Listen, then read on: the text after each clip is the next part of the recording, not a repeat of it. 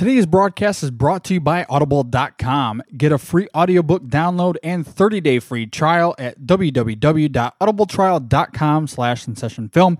With over 150,000 titles to choose from for your iPhone, Android, Kindle, or MP3 player, there are a ton of audiobooks for you to choose from that we know that you will absolutely love. Again, for your free audiobook and 30-day free trial, go to audibletrial.com/InSessionFilm. And thanks so much for supporting the In Session Film podcast.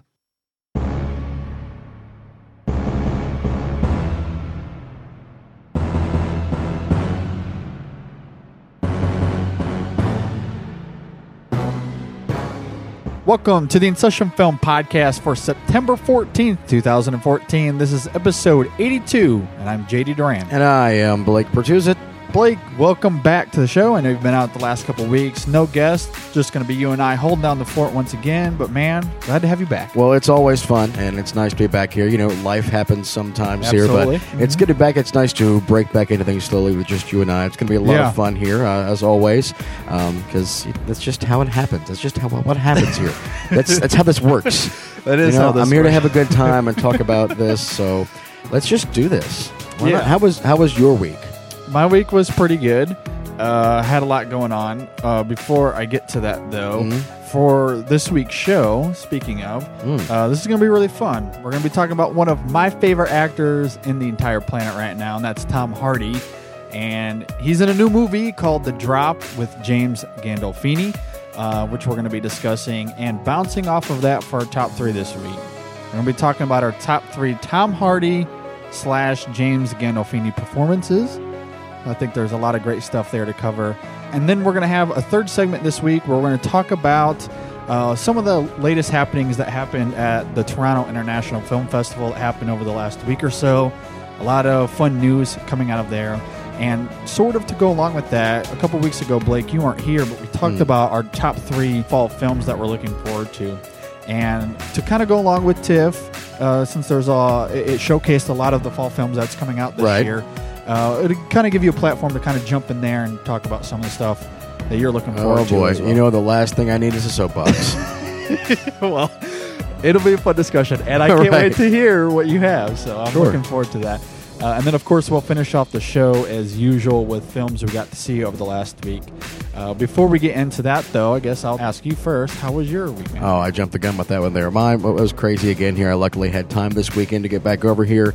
It's been rough lately here. A lot of busy stuff going on with work. That's pretty much all I've had time for. So nothing too exciting on this end of things here. But, you know, it's football season, so I'm excited about that. Yeah, so your Bengals had a big win today. I'm happy about that. How'd your Lions do? Oh, wait a minute. Not so good. Yeah. Well, about that. Okay, so it was so funny because last week on the show, I was like, well, my Lions, I'm sure, will come out Monday night. We'll probably lose in front of national audiences. Right. And they looked really good. They looked really good. And then today, the real Detroit Lions that I know and love showed up today. Yep. So there you have it. Also, last week on the show, I announced that my wife and we got a brand new dog, which was awesome. And if you listen to our latest extra film segment, I talked about some of the craziness of the week that we had. But I came home Monday from work, and he had chewed up DVDs and blinds and all kinds of fun stuff. These are things you learn when you get a dog. Yeah, exactly. So, but despite that was the stuff that he kind of destroyed. There was mostly little stuff. The real big incident that we had was Friday, and I was getting ready for a party that night, and he ran out of the apartment, and I had to chase him all over the neighborhood for like 30, 40 minutes. Yeah. And that was quite the adventure because I'm out of shape. He is very much in shape. Yeah. So it was. And he just wanted to prove it to you. Yeah, exactly. He's just throwing it back in my face. I have been there before. Yeah, so. But before we get into the show, I just want to say a quick thank you to Justin Palazzi from the Simplistic Reviews podcast for leaving us an awesome review on iTunes. Thank you very much, Justin, for doing that. We really appreciate it. And also just want to plug, speaking of our latest extra film, we discussed a new movie called Startup starring Jack O'Connell and Ben Mendelsohn. Terrific film. I really enjoyed it quite a bit, and I had a great discussion with Matt Oakes from Silver Screen Riot, so definitely go and check that out. So, let's talk about Tom Hardy and The Drop. Let's get into it. Here we go.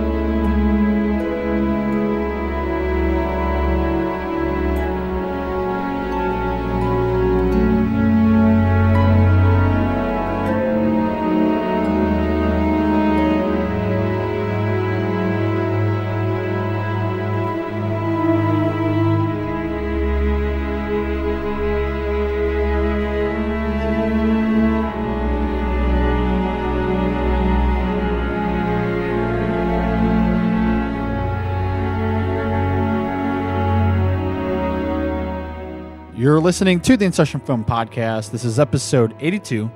Blake, I had something once. I was respected. I was feared. No, what you had was bad clams. Well, I'm not the guy that wasted his entire life waiting for it to start. Why did that? Mm-hmm.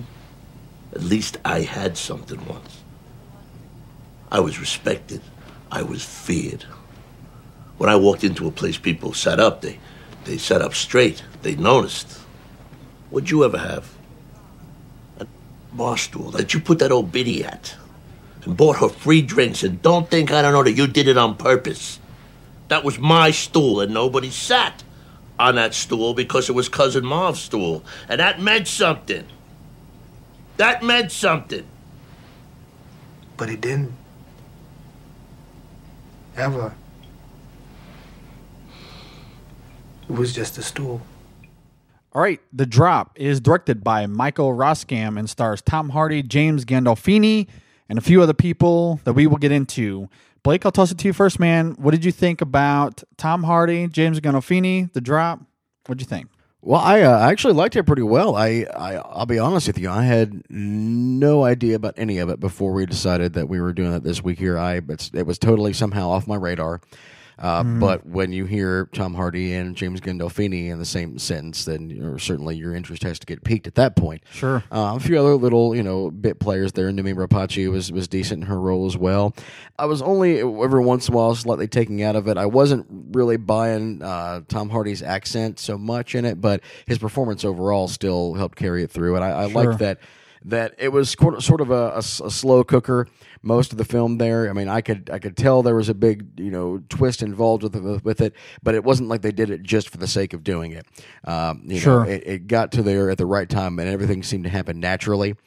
And I liked the way that the exposition was throughout the film. Overall performances were really good. Gandolfini I thought was great. I wanted more of him. Sure. As I'm a big fan of his. So that overall, yeah, I thoroughly enjoyed it. Yeah, I think one of the first things that you're going to notice about this movie that you were talking about is the fact that it is slow and it is very subtle. But at the same time, I also think it's very thrilling, and there's a really interesting mystery element surrounding the film as well. Yeah. And I thought that brought great tension throughout the film. It's really well shot, almost has a neo-noir kind of feel to it. And I thought the atmosphere was very believable. I was really buying into all of that. The story itself is pretty interesting as it surrounds this bar in New York. And the film kind of sets up that there are several bars that are quote-unquote drop places for the mob to kind of drop off their money to kind of help keep the flow of that organized. And the bar that James Gandolfini owns, that Tom Hardy is the bartender of, happens to be one of those. And so that kind of carries or works as the vehicle to kind of serve the story forward. And at some point during the first act of the film, it is robbed, and that kind of essentially sets the story in motion. And I thought the story was okay. I think it was a little interesting, as I said, but I do think the characters seem a little contrived to kind of push the story forward while kind of keeping its mystery.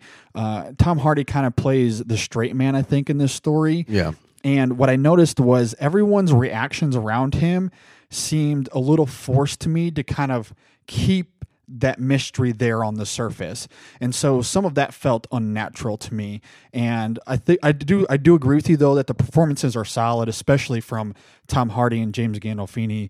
But I just feel like some of the characters written around the story was mostly serving a purpose of the mystery and not necessarily the natural elements happening around the film, I think. Yeah, it seems like there are some scenes where Tom Hardy's character, Bob, seems a bit too soft-spoken and a bit too quiet that you don't...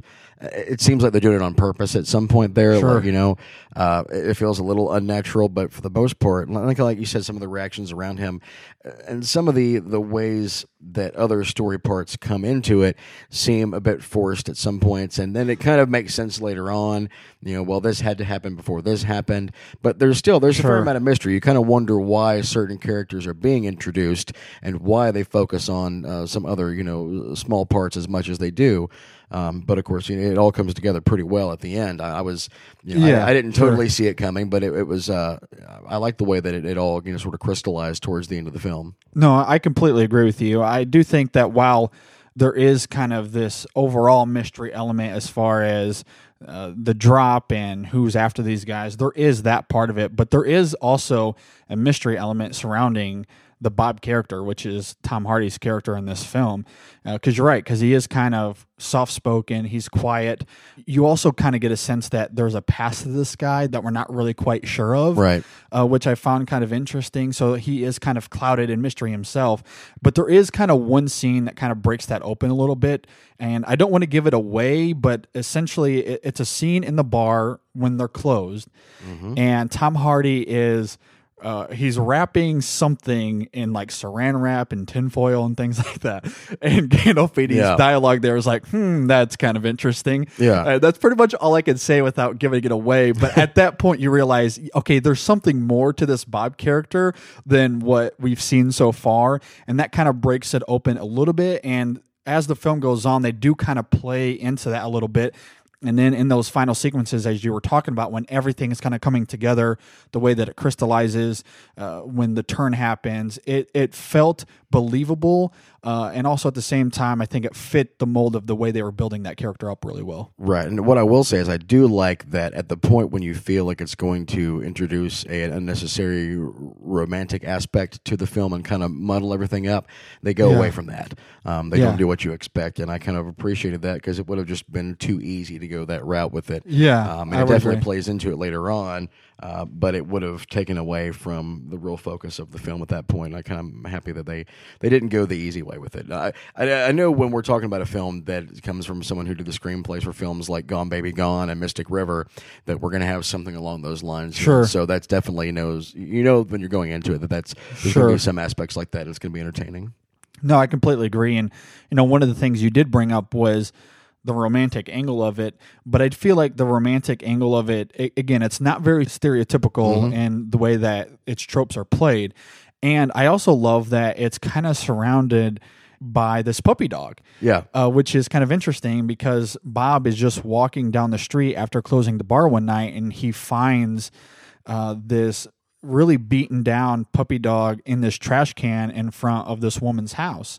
And him and this woman, Nadia, they clean it up and they discuss about how to treat the dog going forward, who's going to take care of it. And eventually Bob kind of undertakes this dog and he has no idea what to do as far as ownership of a dog, right? Which is kind of intriguing. You're a dog owner. I'm a new dog owner. I thought it was kind of I thought it would kind of really speak to you this week. Yeah, it was really funny because as soon as Bob when it's introduced that he's going to take care of it, his first reaction is, I don't know what I'm doing. Yeah. Well, I will say like the first scene, like when it makes a mess on the carpet, whatever, I thought about you. When he's like got gloves and everything, like scrubbing it up. I'm like, that's JD right now. Yeah, exactly. So that was quite interesting. And another thing to go along with that is he ends up naming the dog Rocco. Mm-hmm. Well, the dog that I had growing up, his name was Rocco. So it was very engaging to me on two different fronts, the dog I had growing up and the dog that I have now. So I found that really compelling and interesting to me for whatever reason. So this one was named after a Catholic saint, though, at least. I mean, yes. The reason, not after like Rocco's Modern Life. Yeah, not quite the same. Anyway, yeah. But funny. I did find that pretty interesting, and I love how Bob his reaction to getting this new puppy dog, he thinks of it as this huge responsibility, and it kind of plays into like him as a person anyway, because I think when we see him at the bar, he treats that as this huge responsibility, and some of the stuff in his life, while he is quiet and reserved, at the same time, he just goes about doing what he needs to do, and he's just trying to stay out of trouble in the middle of it. Right. And so, and you know, when you own a dog, sometimes you're going to find yourself in, you know, troubling situations, as I did when my dog ran out of the apartment this last week. And so I love the parallel that is played there and his reaction to it. And James Gandolfini, his character's reaction to it is also quite funny, because it's a juxtaposition where he's just saying, it's just a dog, right? You can handle it. Right. Right, Blake? You can handle that? Yeah. Well, and you know what's kind of interesting at that part there, and I didn't really think about it until kind of just lately here, but he refers to that. He's like, well, it's not like you've got this relative that shows up in your door in a wheelchair and a colostomy bag and says, you're my responsibility now. You know, you got to take care of me. When, you know, you find out later in the film, that's something he's actually dealing with. He's got, you know, a family member, I think it's his father they're talking about, that's overseas. Yes. In a, you know, retirement home or whatever, and they're running out of money with all that kind of stuff. So he does have this responsibility. So it's kind of funny how I put that into context there. And it really does depend on your perception of it, I guess, because while what James Gandolfini's character is going through is a very serious situation, and that responsibility is a huge one, you know, to someone like Bob, in the way that he's living his life, having a dog inject something really big into his life at the same time, that is a huge responsibility to him.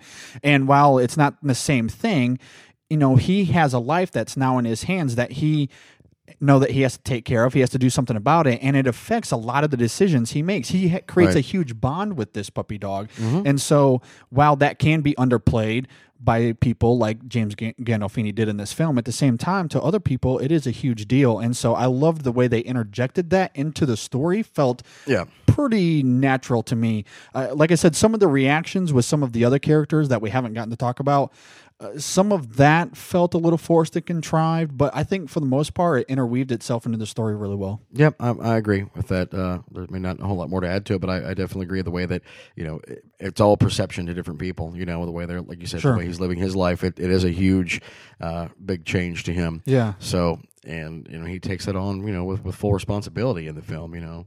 It comes into play later on with other characters. So yeah, I think another element to that, and we can kind of move on from the dog aspect specifically, but there are themes, I think, underplayed with all the storylines in the film, not just the dog ones, of good versus evil.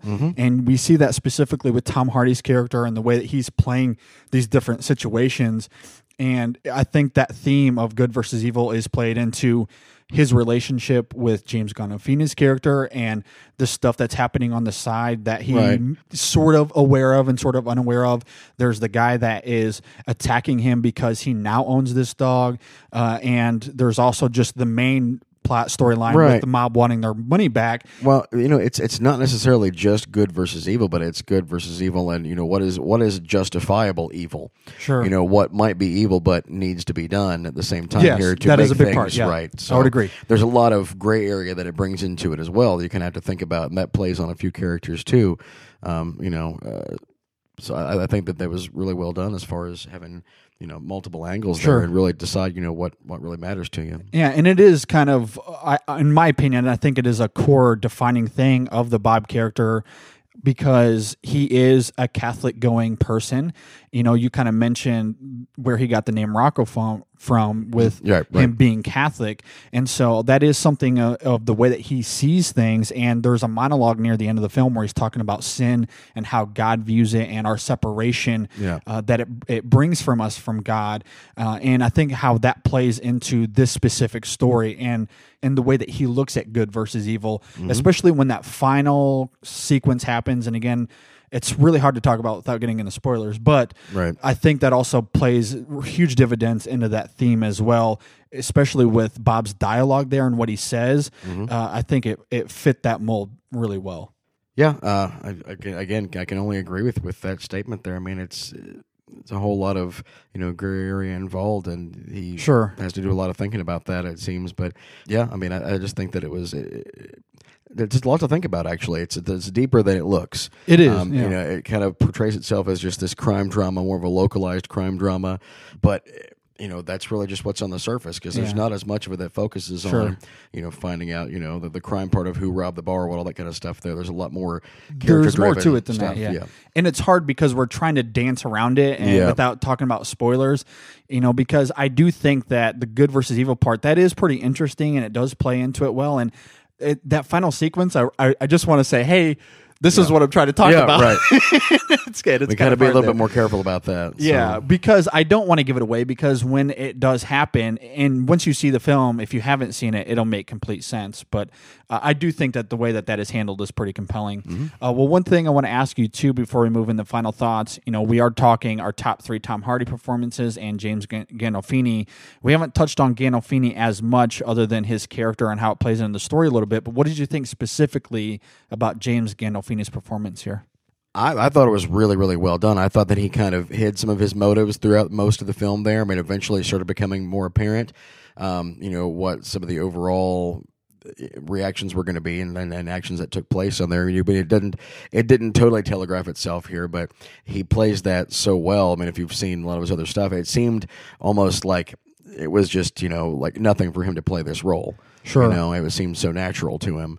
But I thought he did really well in one of his final performances. No, I completely... I would have loved to have seen more of him, but I thought for Sure. what was there was really well done. No, I completely agree. I think you're right. He's very impressive here, and he does use his presence and his expertise in here to feel very natural. That's exactly what I had written in my notes, so I echo your sentiment 100%. And I agree with you. He's not in the film a ton, but I feel like when he's there, you definitely feel his presence, and a lot of his dialogue does hit home in some pretty good ways, and especially the way that it affects Bob, I think is pretty great. So I do think that their on-screen chemistry was pretty good here. So, all right. Well, any other final thoughts, and what grade would you give The Drop? Well, going into it, not knowing anything about it, I was really surprised at it here. It wasn't as jaw-dropping as I might have expected, or as completely engaging as I might have thought at first. Listening to whatever it's coming from, who had to do with writing it, and the actors involved there. But it was a solid B for me. Yeah, I'm right there in the same neighborhood as you. I do think that the story is a little convoluted in places. I don't think that it's as robust as its characters and the performances here. But at the same time, it was still engaging. It was good enough for me to still have a good time with this film. But the performances are the thing that's going to shine here. Tom Hardy is fantastic. He's subtle in his performance. He's never over the top. I think he plays into his character really, really well. And I love James Gandolfini too, as we just talked about, and their chemistry together was really fantastic. I also think it's kind of interesting that they play into this idea that people will take credit for things that they don't do, whether you're trying to do that to justify actions or amplify a story when you're trying to tell it to other people. Whatever it is, it's kind of this human tendency that's been played out before. And again, I have to dance around that a little bit too without giving spoilers away, but I thought that was kind of an intriguing thing of the film. But I really love the crystallization. Those last sequences of the film are great. I love how the dog played a big part of that as well. And I love how the romantic angle, it went in a direction that it wasn't ever too much. It never really distracted me from the film, and it also wasn't like this stereotypical ending either at the same time. So Right. I thought all of that actually played really well. I thought the direction was pretty decent. So for me, I would give the film a B or B plus. That's kind of the range that I'm in. So Fair enough. Anyway, be sure to go and check out a full review of this. We will have on our website soon, and you can go and check that out on our site at InSessionFilm.com. All right, well, if you agree or disagree with our takes, let us know by leaving us a comment on our Facebook page at facebook.com/InSessionFilm, or tweet us at InSessionFilm. Leave us a comment on Google Plus or Letterboxd. Usernames on both of those are InSessionFilm. And, of course, you can always email us at InSessionFilm@gmail.com. All right, the In Session Film Top 3 is next, and we'll be discussing our top 3 Tom Hardy / James Gandolfini performances. Now, Mr. Duran, aren't going to start up that silliness again, are we? We'll discuss them all next. We'll be right back.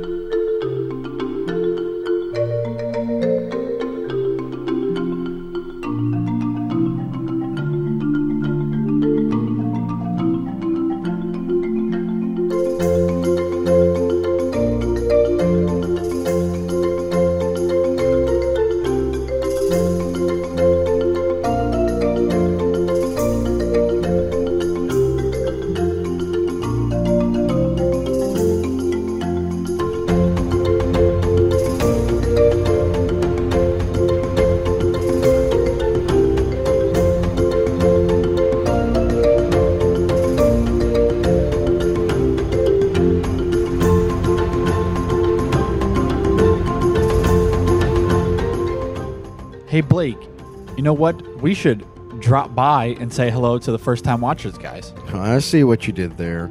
You're right, though. They are a great supporter of our show, and they are definitely a podcast you need to check out.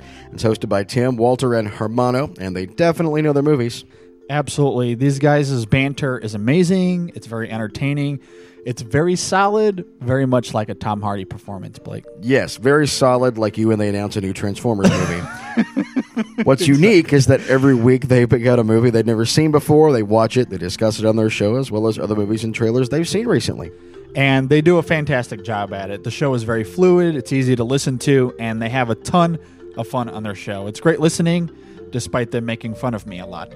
But, Blake, where can you find these guys on the internet? Well, you can find them, you go to my Facebook page and you'll see that I like them because they make fun of you so much. That's why we get along so well. But seriously, those are a couple ways you can find them out here. Go and check them out, their website at firsttimewatchers.blogspot.com. Also on Twitter at firsttimewatchers. And on Facebook, just search First Time Watchers. It's that simple. Absolutely. Definitely go subscribe to them on iTunes as well and leave them a review and let them know that we sent you to them. We promise this podcast is absolutely worth your time. And again, go check them out. That's First Time Watchers.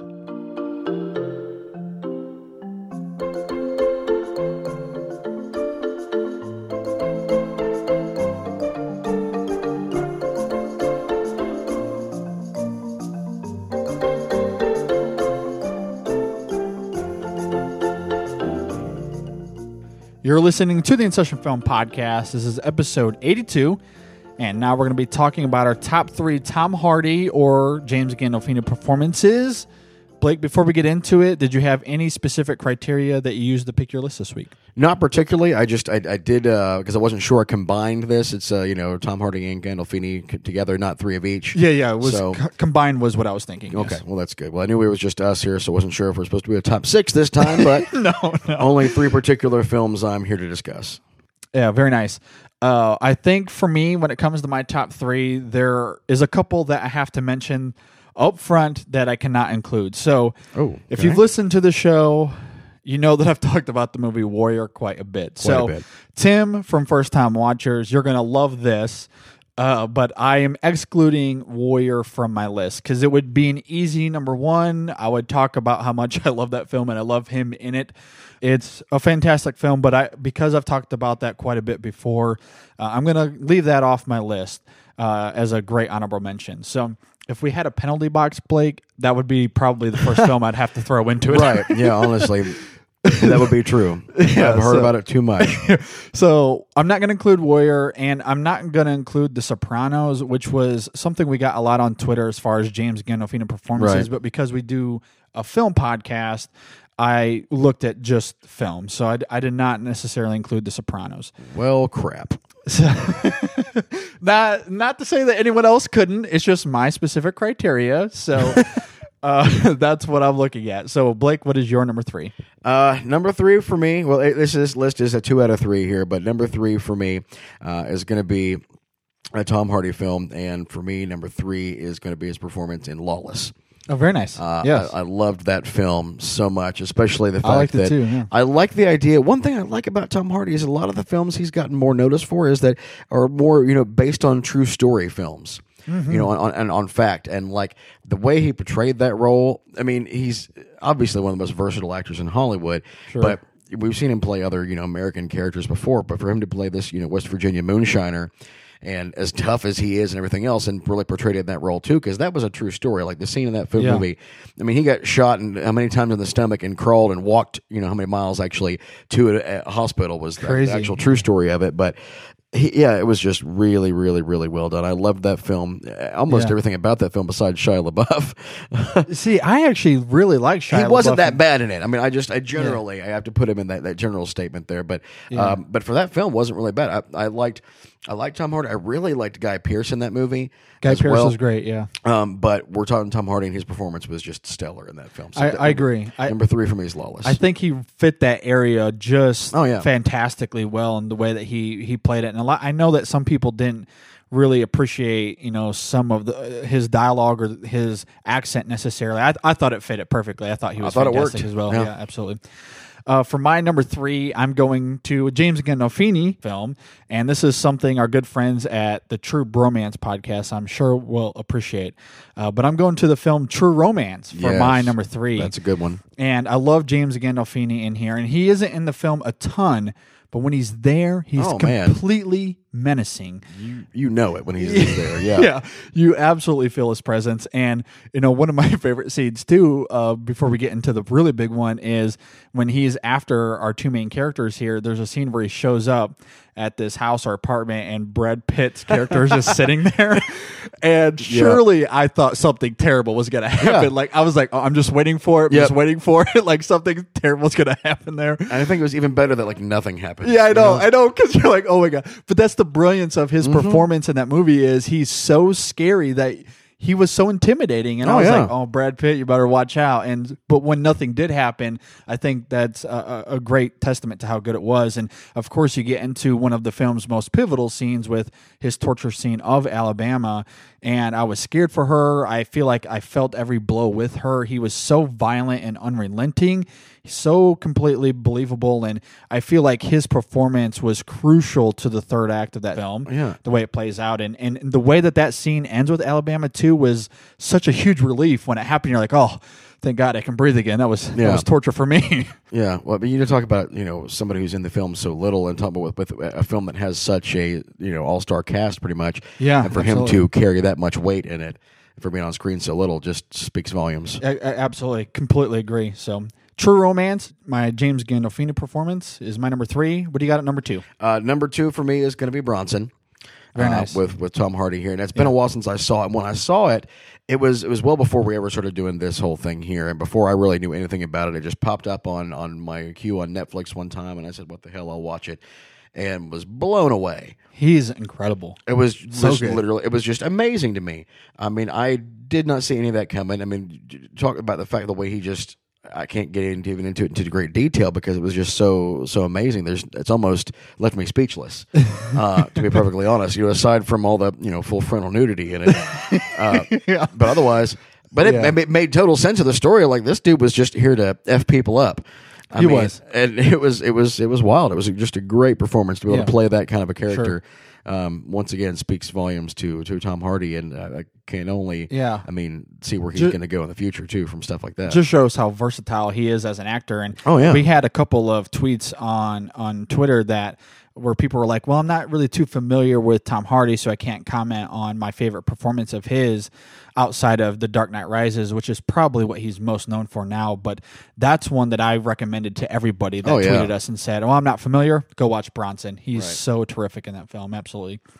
For my number 2, I'm going to another Tom Hardy film, and one that's pretty recent, but one that I absolutely love if you've listened to our show. And I'm going to a film from earlier this year, Blake. I'm going to Locke and his performance as my number 2. This is still my number 1 film of the year so far, and his performance is a huge reason.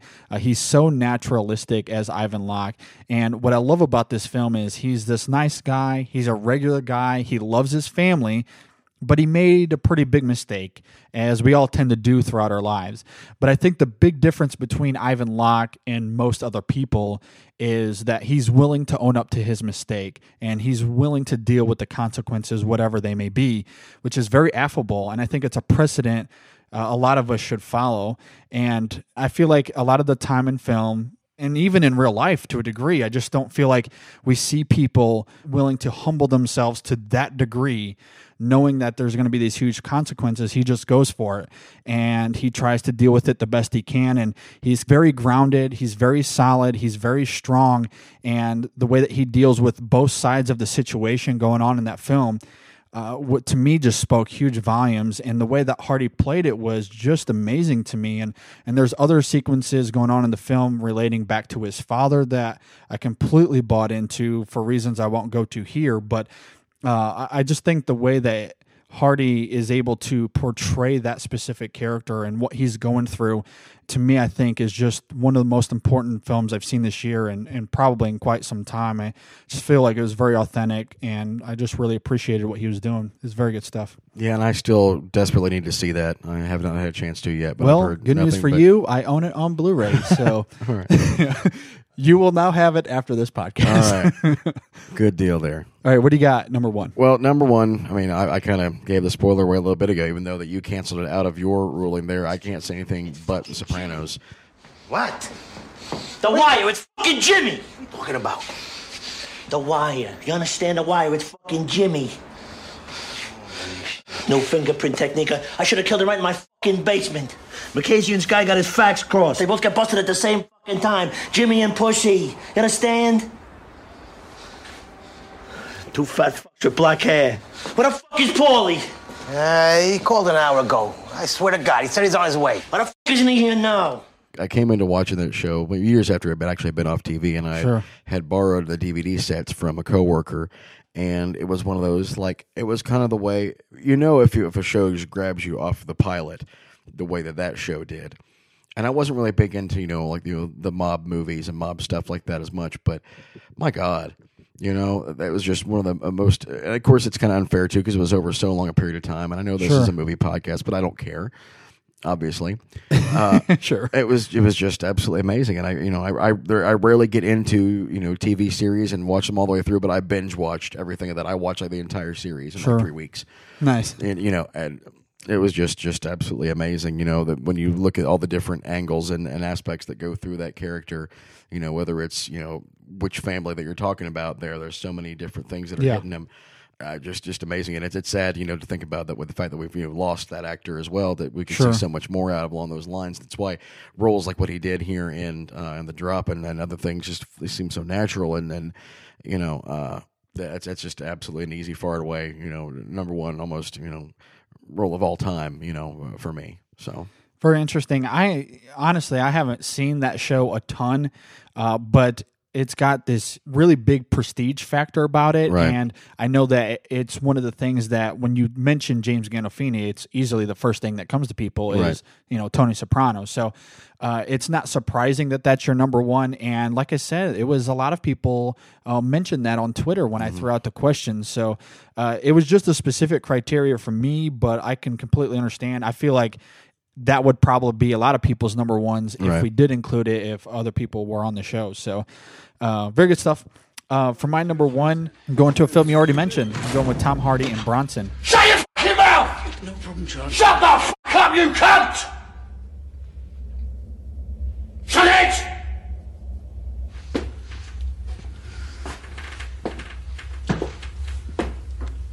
What? I've got a librarian up here, and he's in a lot of trouble. So I think you should send someone up to help him out, don't you?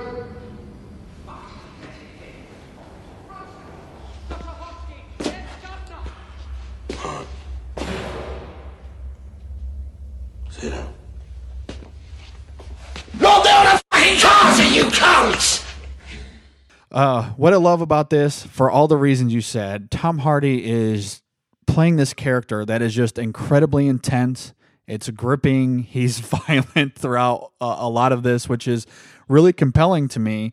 He's just really brooding and amped up, and he never loses that energy throughout the film, which is fantastic. And if you're not familiar with this film, he's playing this guy that was sentenced to prison for 7 years, but because of his behavior within the walls of the prison, he ended up serving 34 years, most of it in solitary confinement, because this guy would grease himself up, get fully naked, and just have these huge fights with the prison guards. And he would just beat these people to a bloody pulp most of the time. And he is arguably one of the most famous prisoners of all time. And, one of my favorite scenes of the film was the prison kind of lets him start being in this art room.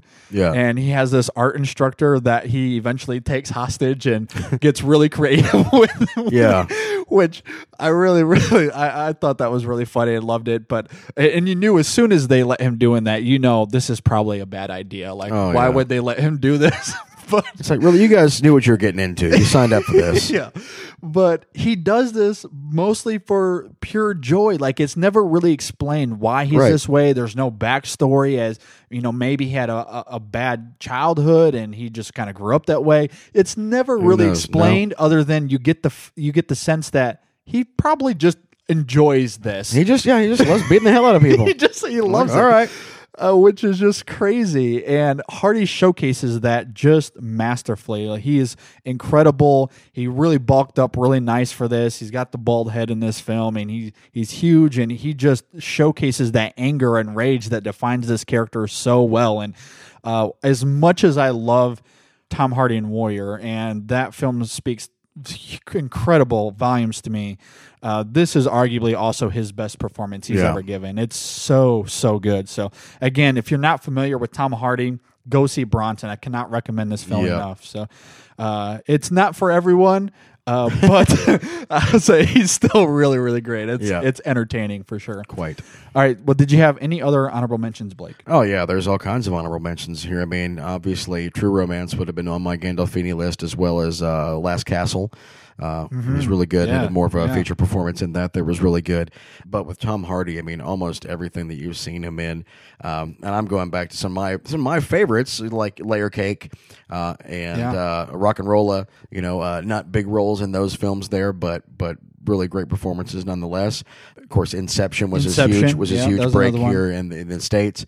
And then, a lot of people think, he's best known for being in The Dark Knight Rises. And what I will say is, as for many things as I did not like about that movie, and even with the changes to the character he played in Bane, being kind of a comic fanboy as I'm known for being, sure. I think what he had with the way they scripted it, the way they wrote it, I thought he did really, really well with it. I thought he was great too. I thought he did a great performance in it for what it was. And I have so many issues with that film. It's not going to be worth getting into right now. But his overall performance, I still think was really good in that.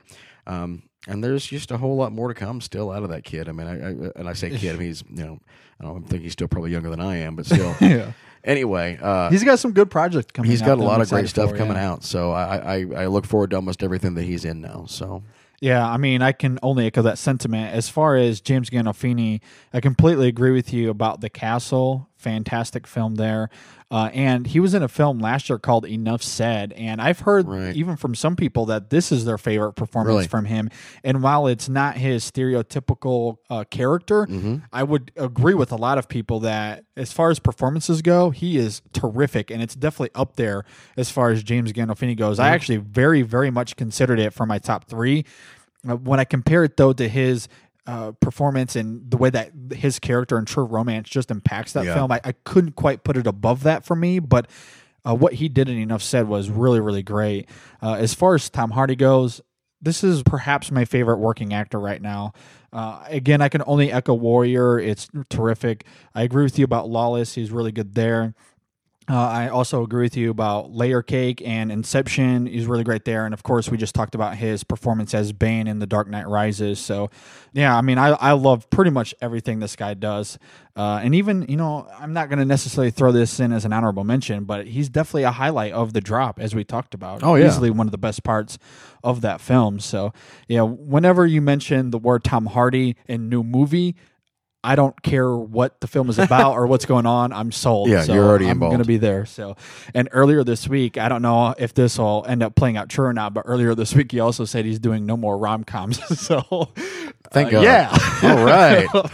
But he said if it was the right director and the right character and script, he'd probably think about it. So, and I don't blame him for that. And I love a great rom-com. I mean, About Time was my number 10. I've said that a lot of times. So, I mean, if it's the right story and the right character, sure, I'm on board. Sure. Well, I mean, he's not necessarily somebody who has to be in nothing but, action movies and whatnot. But he's a great actor at period. Yeah. Exactly. But exactly. And he needs to still do a little bit of both of that there, which obviously he does movies like this, as well as he's got, Mad Max coming up and stuff like Child that. 44. Yeah. Splinter Cell, I think, is another project he's in. Yeah. So I think he can do a lot of stuff. I think if he wanted to do another rom-com or a small art film or whatever, he's got such a huge range. I think he can do a lot of different things. But again, usually those films, you don't have the best backing, and it's usually not the greatest writing and what have you. Sure. And I think he's good again, but it doesn't always work out because you have guys like Gerard Butler who tried to do that as well. Sure. Yeah. And we see what happened there. Yeah. Not good things, if you ask me. But anyway, just do what you do, Tom Hardy. I'll sign up. Me too.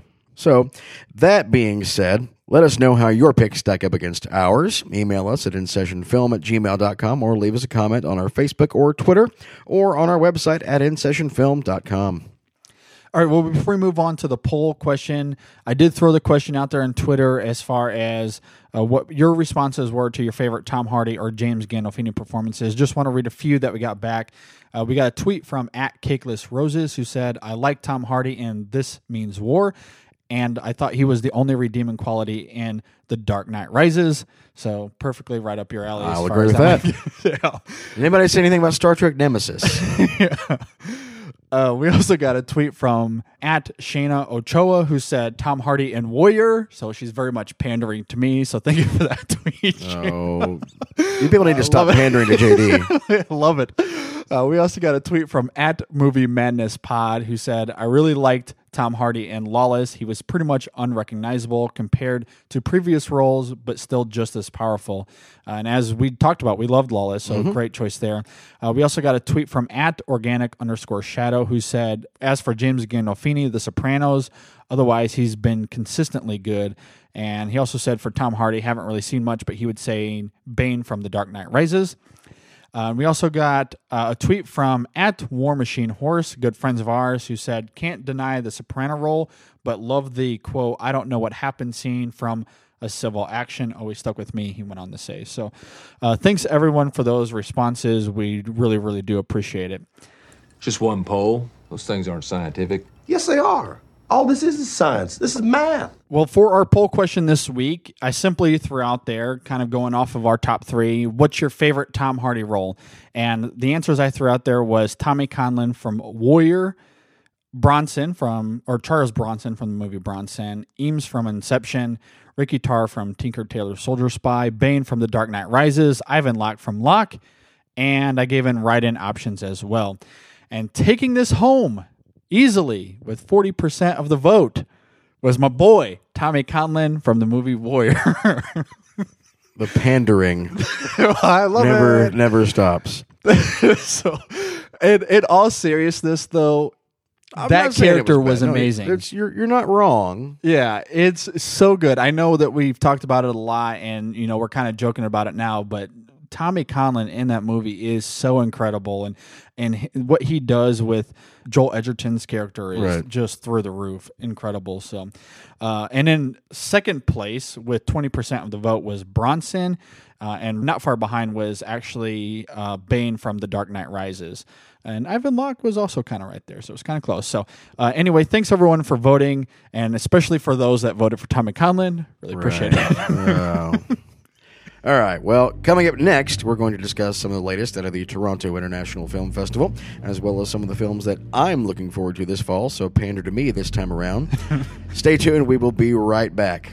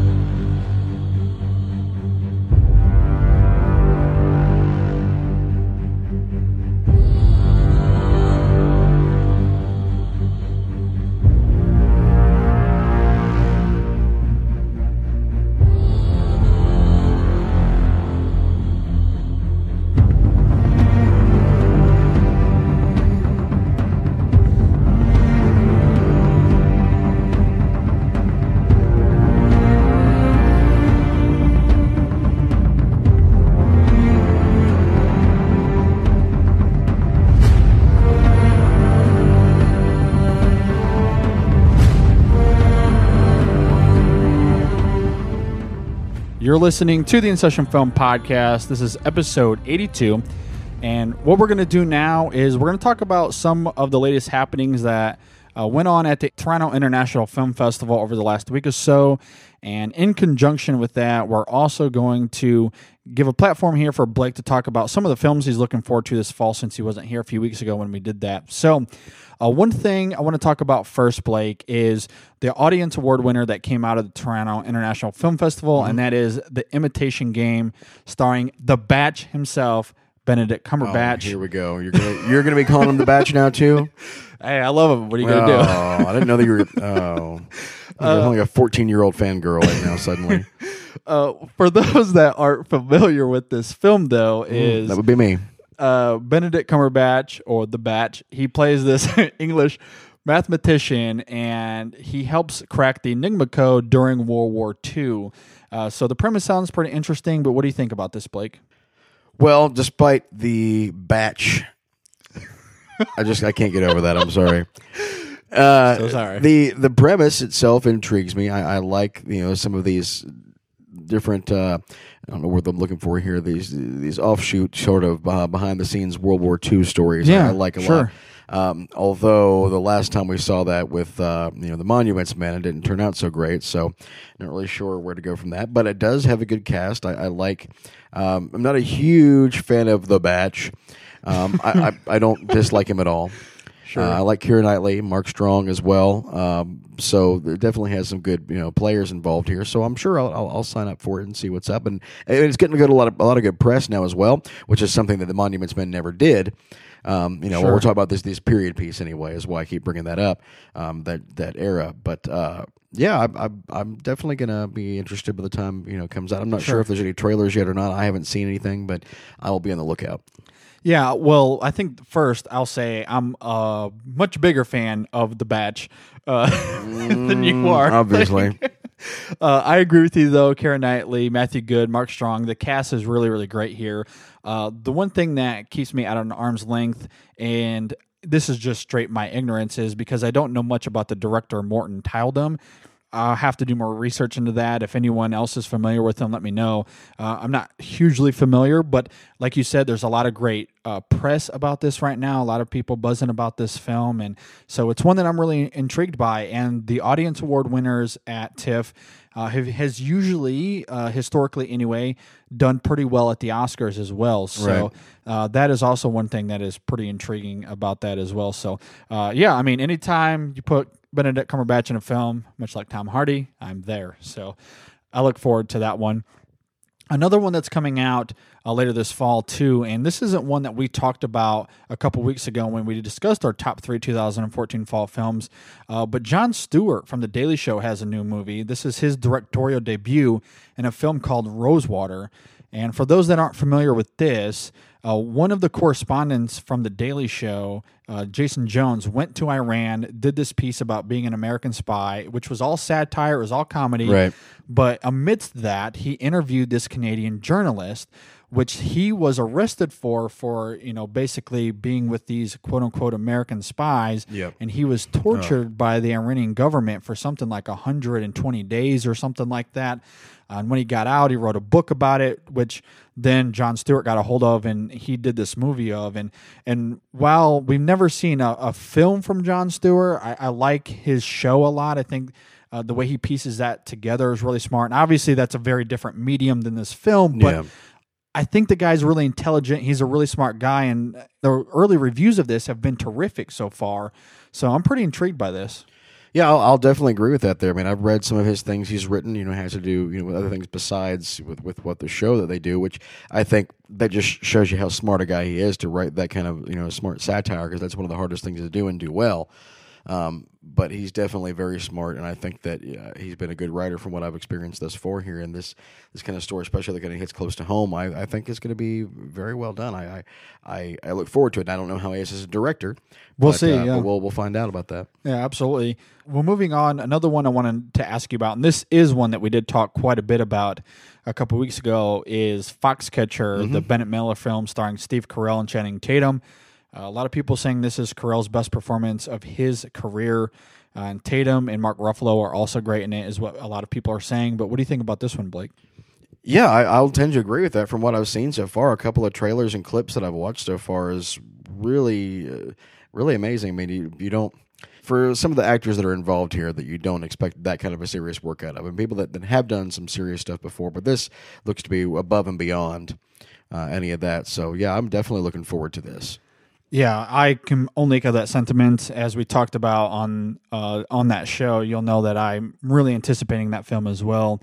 I think moving on, one film that I wanted to bring to your attention too, Blake, is a film that actually debuted at Sundance but also played at TIFF as well, and that is Whiplash with Miles Teller and J.K. Simmons, and I've heard really great things about this, and people are saying that J.K. Simmons, this could be an Oscar contender kind of performance. Wow. Which is pretty incredible. And essentially, if you're not familiar with this, Miles Teller is this young musician who is trying to make it as a top jazz drummer, and J.K. Simmons is basically his instructor, and he's very cruel, very mean, and very intense, and it's kind of their journey of getting there. So what do you think about this one, Blake? Well, I definitely do enjoy J.K. Simmons. You don't often hear about him being talked about with Oscar performances. That's the thing. He's so solid though, and everything he does, I can see it. Yeah, yeah. I think given the right opportunity, I can totally see that being possible. I will definitely see that. I have not heard anything about it just yet here, so I'll have to look that up and get a little more familiar. But I'm definitely interested in that. Okay, well, let's kind of look outside of TIFF a little bit. I just want to get your kind of general thoughts. What are some of your favorite films you're looking forward to this fall, man? Well, there's a few bigger budget ones that were, that are coming out that I'm, familiar with. When we talk about things like Fury coming out with, a World War II film with Brad Pitt, looks really, really good. Yeah, we've been hearing about Gone Girl for quite some time here. I've actually been a big fan of Ben Affleck as a director, and when they finally started showing some trailers and previews for this here, I was really even more interested. I think that was going to be phenomenal. In that. A couple of other ones that are a little bit lesser known here. I'm actually looking forward to. There's a film coming out with Daniel Radcliffe called Horns. Yeah, that just is a very interesting story, and I don't know what to make of it just yet, but it's definitely got my interest peaked. So let me interject here a little bit. So this is another one that we didn't talk about a ton a few weeks ago on the show. Anything specific about that film that jumps out to you? Well, I mean, it seems to be an interesting concept. The way I don't really know what to make of it just yet. I mean, you got obviously a film. There's a young couple. Something happens. The girl involved there is killed somehow, and it seems to be this town is blaming it on the boy character, which is Daniel Radcliffe. Sure. And he starts to actually physically manifest horns. Yeah. Whether it has to do with him actually being an evil character in the film or what, I can't make out just yet. But it's the concept alone, and just some of that stuff has got me intrigued just to find out. So I think I like the fact they're not letting the whole cat out of the bag. It is intriguing. I agree. So I'm just kind of like that. I don't know. It doesn't scream like it's going to be a cheesy, romantic movie there, one of those kind of things. I don't know. There's just something about it that screams to me that I think it's going to be interesting to see. No, yeah, I completely agree with you. I'm probably not as hyped up for this one as you, but that premise is intriguing. And I do like Daniel Radcliffe, Juno Temple in this film as well. And I mean, I don't know. Something about it doesn't necessarily 100% grab my attention, but that mystery element there, I think, is kind of fascinating. So we'll see. Kind of, sort of along those lines, I think another one you mentioned that you're looking forward to is Tusk, which did come out of the Toronto International Film Festival, and it's kind of funny. So one of the first things I read in preparation for this show was I was reading a tweet where someone said, this was their initial response was, Tusk is up. That was his initial response. Yeah. And then Matt Oakes from Silver Screen Riot, he texted me on Friday night after he went and saw the screening of it, and that was pretty much his exact same responses. Oh my God. Which is kind of what I'm expecting out of it. It's kind of what I want to see. I mean, like, I love Kevin Smith, and he hasn't done a whole lot in a while here, but I like Justin Long. I just think that the concept of it, that is this really what I'm going to see here? Is this what's going on here? But I've heard that it's just like the most WTF. It feels very much like Human Centipede kind of thing. Yeah, almost. But I think that Kevin Smith is involved in this, so I can't see it being that gross. No, yeah. But yeah, and it'll be funnier. There has to be a lot of good comedy involved there as well. I want to die in Canada. Yeah, exactly. We saw part of that in the trailer. It's like, it's a boot 50 miles that way. It's like, a boot? Yeah. So we got to make fun of the Canadians while we're at it here. So yeah, I mean, some of just the way that the trailer was just wild too, and I just think it's going to be awesome. I mean, I don't know. I may totally hate it after we get there, but I definitely want to see it. And one way or another, Kevin Smith's going to get my money. Yeah. We'll find out, but I'm definitely interested in that because it's just it's offbeat. Yeah, and Justin Long's character is a podcaster, so I am no longer going to Canada to get an interview ever. There you go. Well, I thought you would anyway, but don't. Exactly. And he's also trying to resurrect Haley Joel Osment's career. So. There you go. So, all right, what else you got on your list then? Those were the bigger ones here. If we want to talk about more getting closer to winter in December, we've got Exodus: Gods and Kings. And I really am looking forward to this. Interesting. I was for a little while there, and then the trailers I thought were kind of interesting with that, but I like that kind of an epic film there, and I like Christian Bale a lot. So it's Ridley Scott as well, I believe. So I've got nothing to tell me that I don't want to see it yet. I may hear opposite of that later on. I hope not. Well, I am in the opposite camp of you when it comes to this film. I do like Ridley Scott overall, but as of recently, he's kind of on my list. Well, and I think the casting of this film could be the worst. And I like Christian Bale. I love Joel Edgerton, but they look so miscast in these roles. The trailer felt so awkward to me. It just didn't look appealing to me at all. Yeah, I can see Joel Edgerton doesn't look necessarily right there. I don't think Christian Bale looks necessarily totally wrong to me in this role. I don't know. I mean, I thought that same way, I guess, about when Noah came out. I felt a little bit about that, but it doesn't quite feel the same to me. I think I'm going to give it a shot.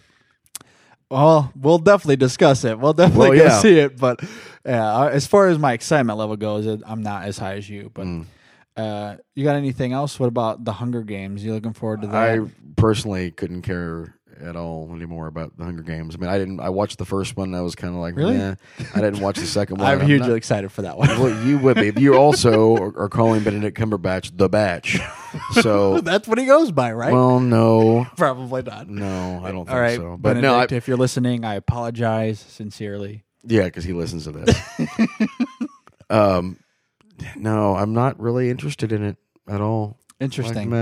I mean, if I might have to watch it on a date or something, but I'm not really that interested in seeing it. I'm not waiting to see anything like that. I could care less, honestly. Or I could care more, honestly. I can't even talk right now because I just don't care. Well, let's before we move on, let's talk about one that I am hugely excited for that you mentioned briefly, and that is Fury. Yes. So this was my number 2 on my top 3 from a few weeks ago. They just came out with a second trailer, which I haven't watched, and I don't know if I want to because that first trailer was one of my favorite trailers of probably the last 5 years. Really? I love this trailer. I think it looks fantastic. The cinematography looks gorgeous. Say what you want about Shia LaBeouf, but he looks phenomenal in this movie. I think the entire cast looks fantastic, and the dialogue, the setting, it just looks like it's going to be a lot of epic fun for me. Well, I agree. The last time I saw Brad Pitt in World War II, he got him a lot of scalps. He did. Probably a little bit different story here. Maybe a little bit. But again, I love those period pieces. I love the World War II movies and all that. So I think it looks really, really, really good. Yeah, and they got real tanks. I don't know if you know that. But I did not know that. They got real tanks from various museums and stuff to kind of shoot the film, which was pretty intriguing. More interesting. So. Yeah. Well, I got to ask you about this. So I know that you're mostly a fan of Christopher Nolan. So what do you think about Interstellar? I have not made up my mind yet. Interesting. I don't know. And I think part of it, here's if I've got to speculate a little bit, is that it seems like with the trailers, what we've seen so far is honestly going to be about a third to a half of the movie.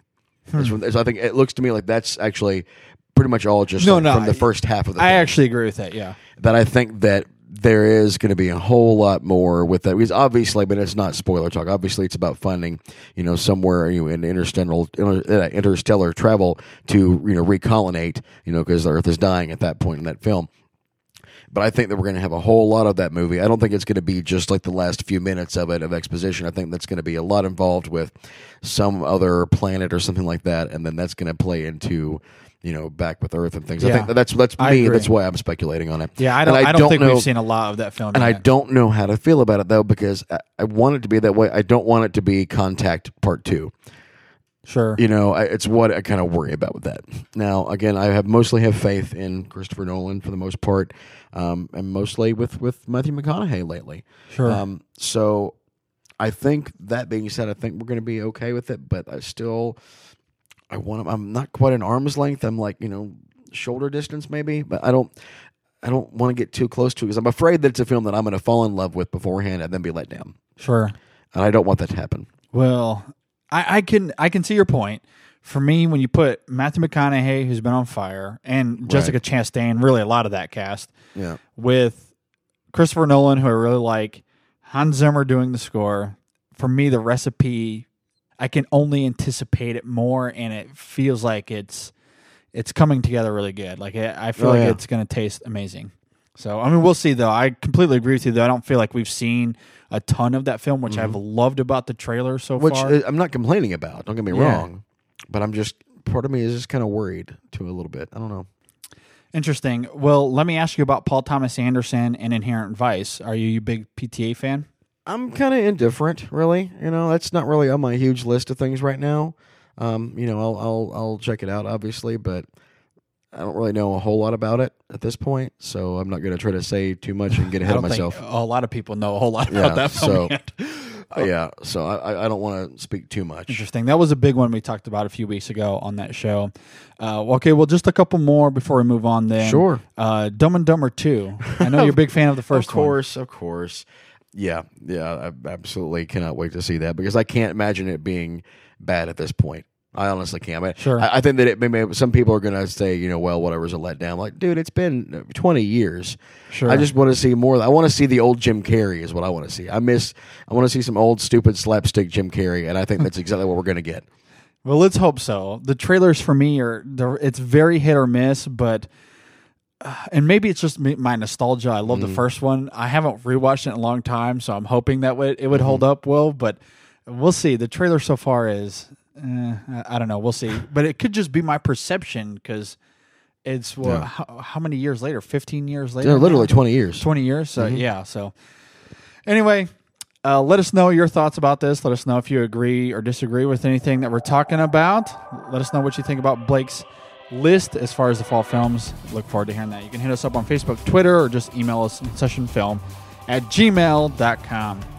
All right, Blake. Let's finish out the show with films we got to see over the last week. Stay tuned.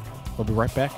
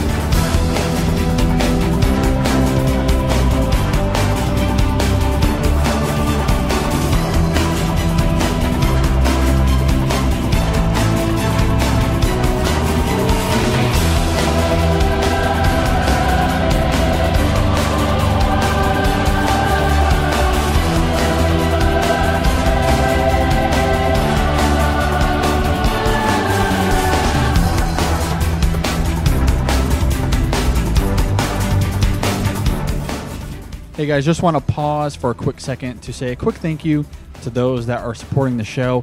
If you want to help support us, there's a couple ways you can do that. If you just go to our website at InSessionFilm.com and just click on our bonus content tab, you will be able to listen to everything we have there for just a small donation of 99 cents. They are free to listen to, but we do encourage and appreciate that small donation. It definitely goes a long way, and we certainly do appreciate it. You can also donate per show at patreon.com. If you sign up $1 per show, $2 per show, whatever it is you want to do, there are some free gifts that come along with that. Maybe you want an In Session Film t-shirt. We don't sell those, but we'll do it if you sign up to donate per show. And again, all those details are at patreon.com, or you can just go to InSessionFilm.com/donate, and there's all the information there you need to be able to sign up for that. And as mentioned up at the top of the show, we are sponsored by Audible.com. If you just go to audibletrial.com/InSessionFilm, you'll get a free audiobook and a free 30-day trial there just for signing up. They have a bunch of great stuff. I don't get a ton of time to read, but audiobooks is the way that I go, and they have a bunch of great stuff there that you'll love. So again, just go to audibletrial.com/InSessionFilm, and everything there goes directly back into supporting the show. So we really do appreciate everyone's support.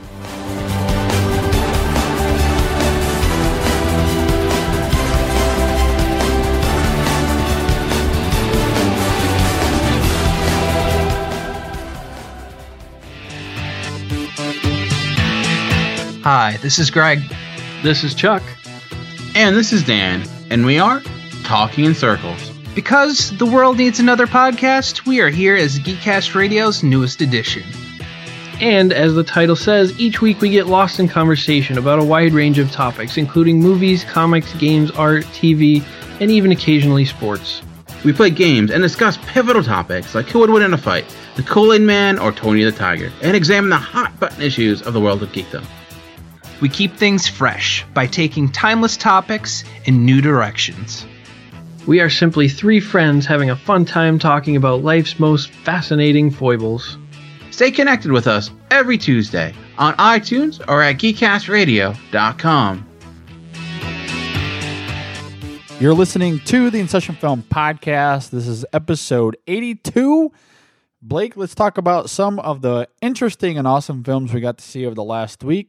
What'd you get to see? Or I guess you can really talk about the last couple weeks if you want. Oh, I have. This is going to be like the regular show here. I have had not any time to watch anything except for one. I watched. There's one thing besides the film we're reviewing that I got to watch in this past period. I'm glad I just now remembered it because we've discussed it before on here, but I never really could because I hadn't seen it yet. But I did have the time, and I watched Enemy last week. Oh, nice. And while I really like that film, and it took me a little bit of time to really wrap my head around it, understand more about what it was, and kind of sort of put my own thoughts into perspective on it and what the film really was about. And it makes perfect sense when you really think about a lot of the things going on. I mean, to me, it's about one person and split personalities and things like that is what I really took away from it. But one thing that I don't understand, and it has to do with it in here, and one that I did not like about it, because that I'm pretty much a little girl and borderline arachnophobic. So that last scene was crazy. Yeah, like okay, the opening credits was the one scene that I was like, oh god, really? They open up the tray or whatever. They're in the club, and it was like, oh god, I don't need that. I don't need this like giant hand-sized monster. And then it makes sense throughout the rest of it. And he's connecting the dots between the two sides here. And that was one place, and it goes back and forth. I get that. And I understand what the symbolism was in that last scene. But why? Because it was awesome. No. I did not need that. I did not sleep that night. I was like, I'm sure. No, I don't. Oh, it was just like that was as bad as one time that I had a girlfriend who wanted to go see, it was, I think, the second Lord of the Rings film. Oh, no, it wasn't that one. It was one of the first Harry Potter films. Whichever one it was that had, like, all the spiders in it. Yeah. And she knew very well ahead of time. Yeah. And it still took me in there to see that. And I was, like, crying like a little girl, like, nope, not doing it, nope.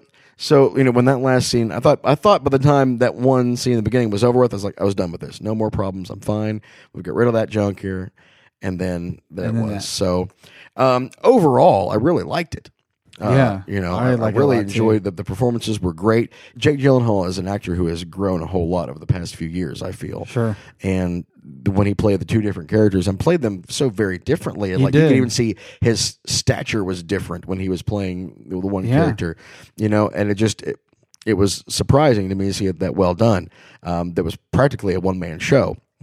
But aside from that last scene, which I didn't know anything about, except for not even from talking to you about it, but when I rented it online, it said, to the last, unnerving image. I'm like, well, that's gonna be weird. But it's like him and a double and something like that. It's weird.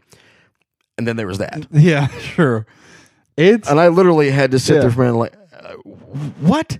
Why did I just see that? What? Oh, I don't know. I don't like that. I know. It's crazy because you literally see it happen. Mm-hmm. It quickly changes to Jake Gyllenhaal's face, and his face is very much what the. And then it cuts, and that's the end. Well, see, but more, I love it. To me, what more of a what the F face that he was making? It seemed like he was kind of like nodding, like he got it at that point. Yeah, like he understood. Oh, that's what's wrong with that, me. Yeah. like he understood that's what it made sense, what it was, why he connected the dots of the two places there, living this double life. But yeah, overall, I really liked it, except for that, and that's not a big. I mean, that's one. What did you think about the giant one walking throughout the city?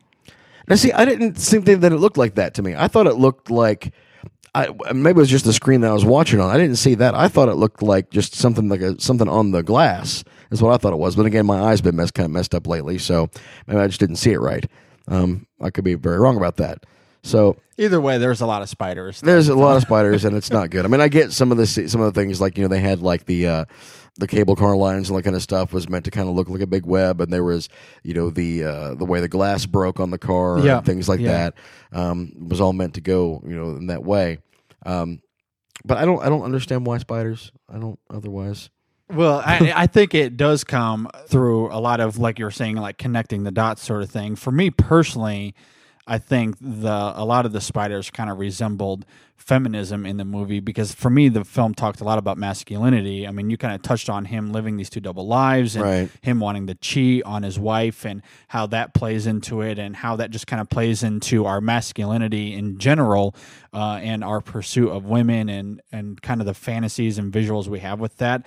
And I think the spiders to me just kind of resembled that part of our lives, and even the females in the film a little bit as well. So I don't know. I've never connected spiders and feminism, but then again, I'm the arachnophobic one. So mostly I do like women, mostly because spiders. In the animal world, it's a female dominated society. So I think it was kind of twofold for me. It was that, and as well as the webs kind of connecting all of the pieces. Sure. So I really like it as well. I think it's a really intriguing film. For the longest time, it was in my top 5 of the year. I really enjoyed that film a lot. Yeah. Jake Gyllenhaal, I can only echo your sentiment. He's terrific, and the way that he plays both sides is very drastic. It's very different. You can, even when they're in the same room together, you can tell them apart, and I thought he was phenomenal. Very good stuff. That's all you got to see? That's the only thing that I can remember that I saw in the past week, other than the drop. So, yeah. Very nice. Well, this was actually pretty much a quiet week for me as well, believe it or not. So, really just a few for me here to talk about. I got to see a documentary called Dinosaur 13, and this isn't a story that I was hugely familiar with, but apparently it's a pretty popular story. And essentially it's about the discovery of the largest T-Rex fossils ever found, and apparently this happened in the mid or the early 90s, I believe, is when it was discovered. And the people that discovered it, they ended up paying like $5,000 kind of on a handshake, not necessarily through a written contract, which ends up paying dividends later, but once they found it, they started to preserve it for a while. They were doing all of the right things, and then essentially what happened is the government came in and said, you stole those bones from government property. And so it was this huge court case over who owns the rights to these fossils.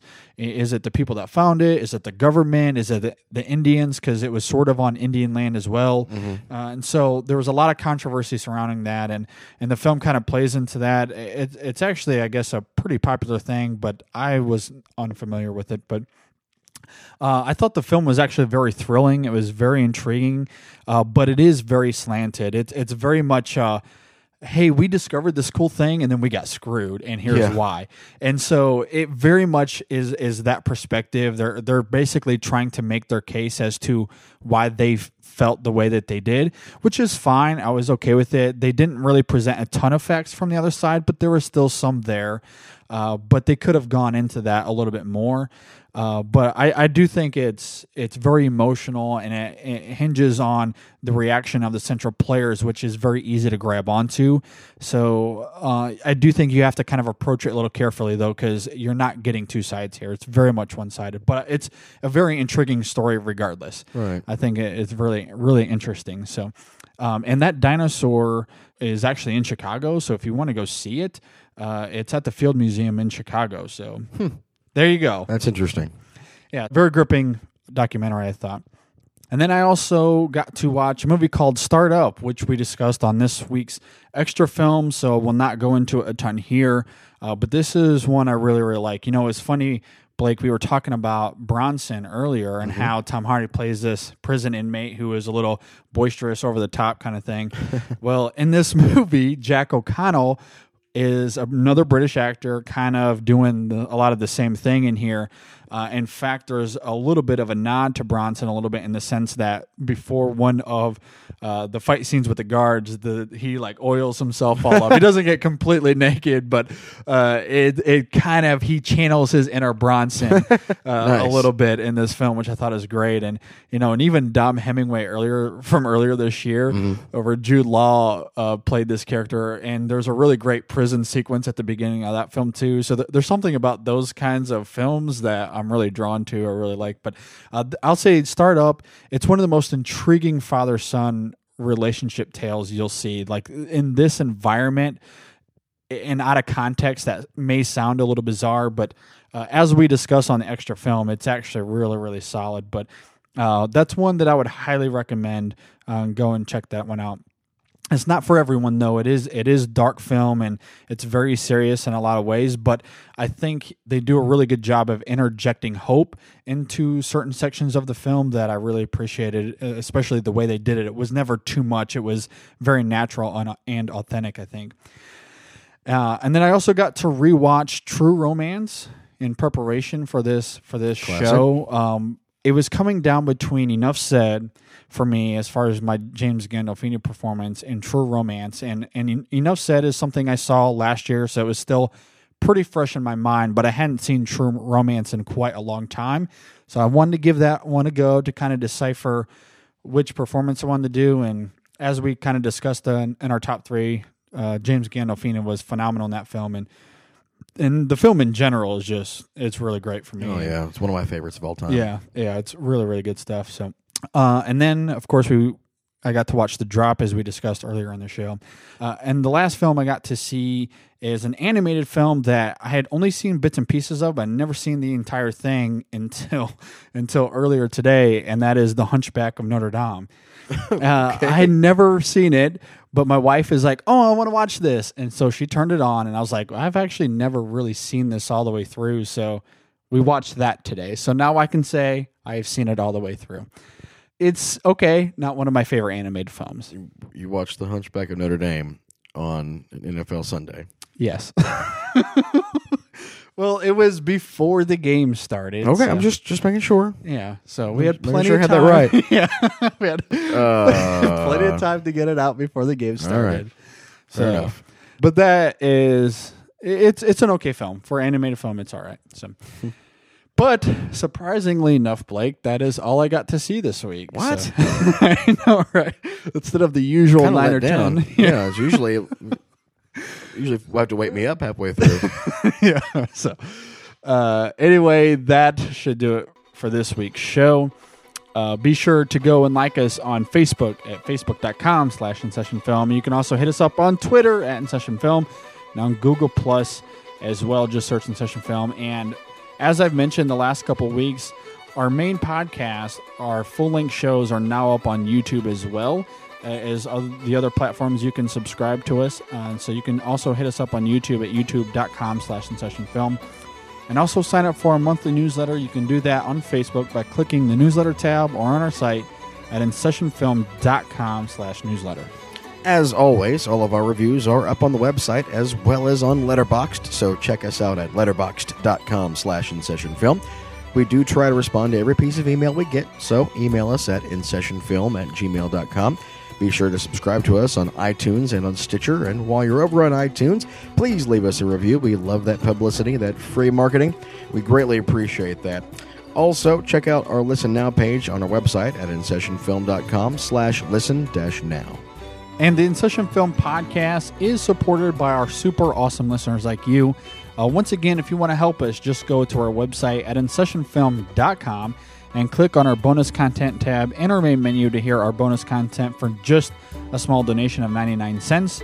Or you can just go to InSessionFilm.com/donate and you'll see a bunch of other information there and how you can help us out. You can hear everything we do on our mobile app, and I would highly encourage this. You can get everything under one roof for just a one-time fee of $1.99. And you can find that app on the Amazon Market for Android devices, the Windows 8 phone store for Windows devices, and the Podcast Box app for iOS devices. And you can see all the details and all the links at InSessionFilm.com/apps. And next week on the show, we're going to be discussing The Maze Runner, which looks kind of intriguing. What do you think about this one, Blake? Excited for this one? I'm not really excited for it because it just reminds me of another version of the Hunger Games is what I'm thinking. It kind of has that feeling. That's what it gives me. So I don't know. We'll see. Yeah. Obviously, we're going to watch it, but yeah, depends on. I'm not really saying I'm super excited about it. Yeah, and we're going to discuss our top 3 mazes Blake would like to get out of. What? What? Just kidding. I don't know what we're going to do. That's not bad. I mean, there's a couple of them. I mean, I'm already thinking about the one in The Shining. So, there you go. Yeah, exactly. I mean, I've already got one of my top 3 already down, so let's do that. There you go. My work's almost done with. So we'll figure that out as we go. But I kind of do look forward to The Maze Runner, but we shall see. Before we get out of here, Blake, any final thoughts on anything before we leave? Nothing really in particular, honestly. I think I've got most of the poison out so far this show. All the poison? I think most of it. You got to get it out of there. You got to vent a little bit here. There's not a whole lot left to talk about, I don't think, here. Not a whole lot of final thoughts left about Locke here. Again, I'm not super excited about The Maze Runner, but we'll do it anyway. No, I think I'm good. Well, I love you, Tom Hardy. If you're listening to this show, please give me a call or email me.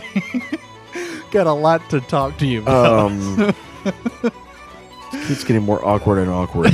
Well, in all seriousness, though, I do love Tom Hardy. I think The Drop is a pretty intriguing film, and I do love him as an actor. But, yeah, I am looking forward to the fall. Except for football, Blake, I'll say my Lions and my Wolverines have gotten me less interested in that, and I'm ready for basketball season. But that would happen with both of those teams, I can imagine. Yeah. I mean, my Bengals are 2-0. Ohio State won yesterday, but it didn't really matter. They were really pathetic against Virginia Tech. So, I mean, it's only by the time that our teams play each other, it's just not going to matter anymore. Yeah, it's not going to matter at all. Yeah. So, oh well. Yeah. Anyway, thanks for listening, everyone. Be sure to go see The Maze Runner next week. As far as our extra film this week, I think we're going to be discussing The Two Faces of January and The Life of Crime, which I've heard some intriguing things about, but we shall see. But stay on the lookout for that as well. Anyway, thanks, Blake, for being here. Thanks for listening, everyone, and we'll see you guys next time on the In Session Film Podcast.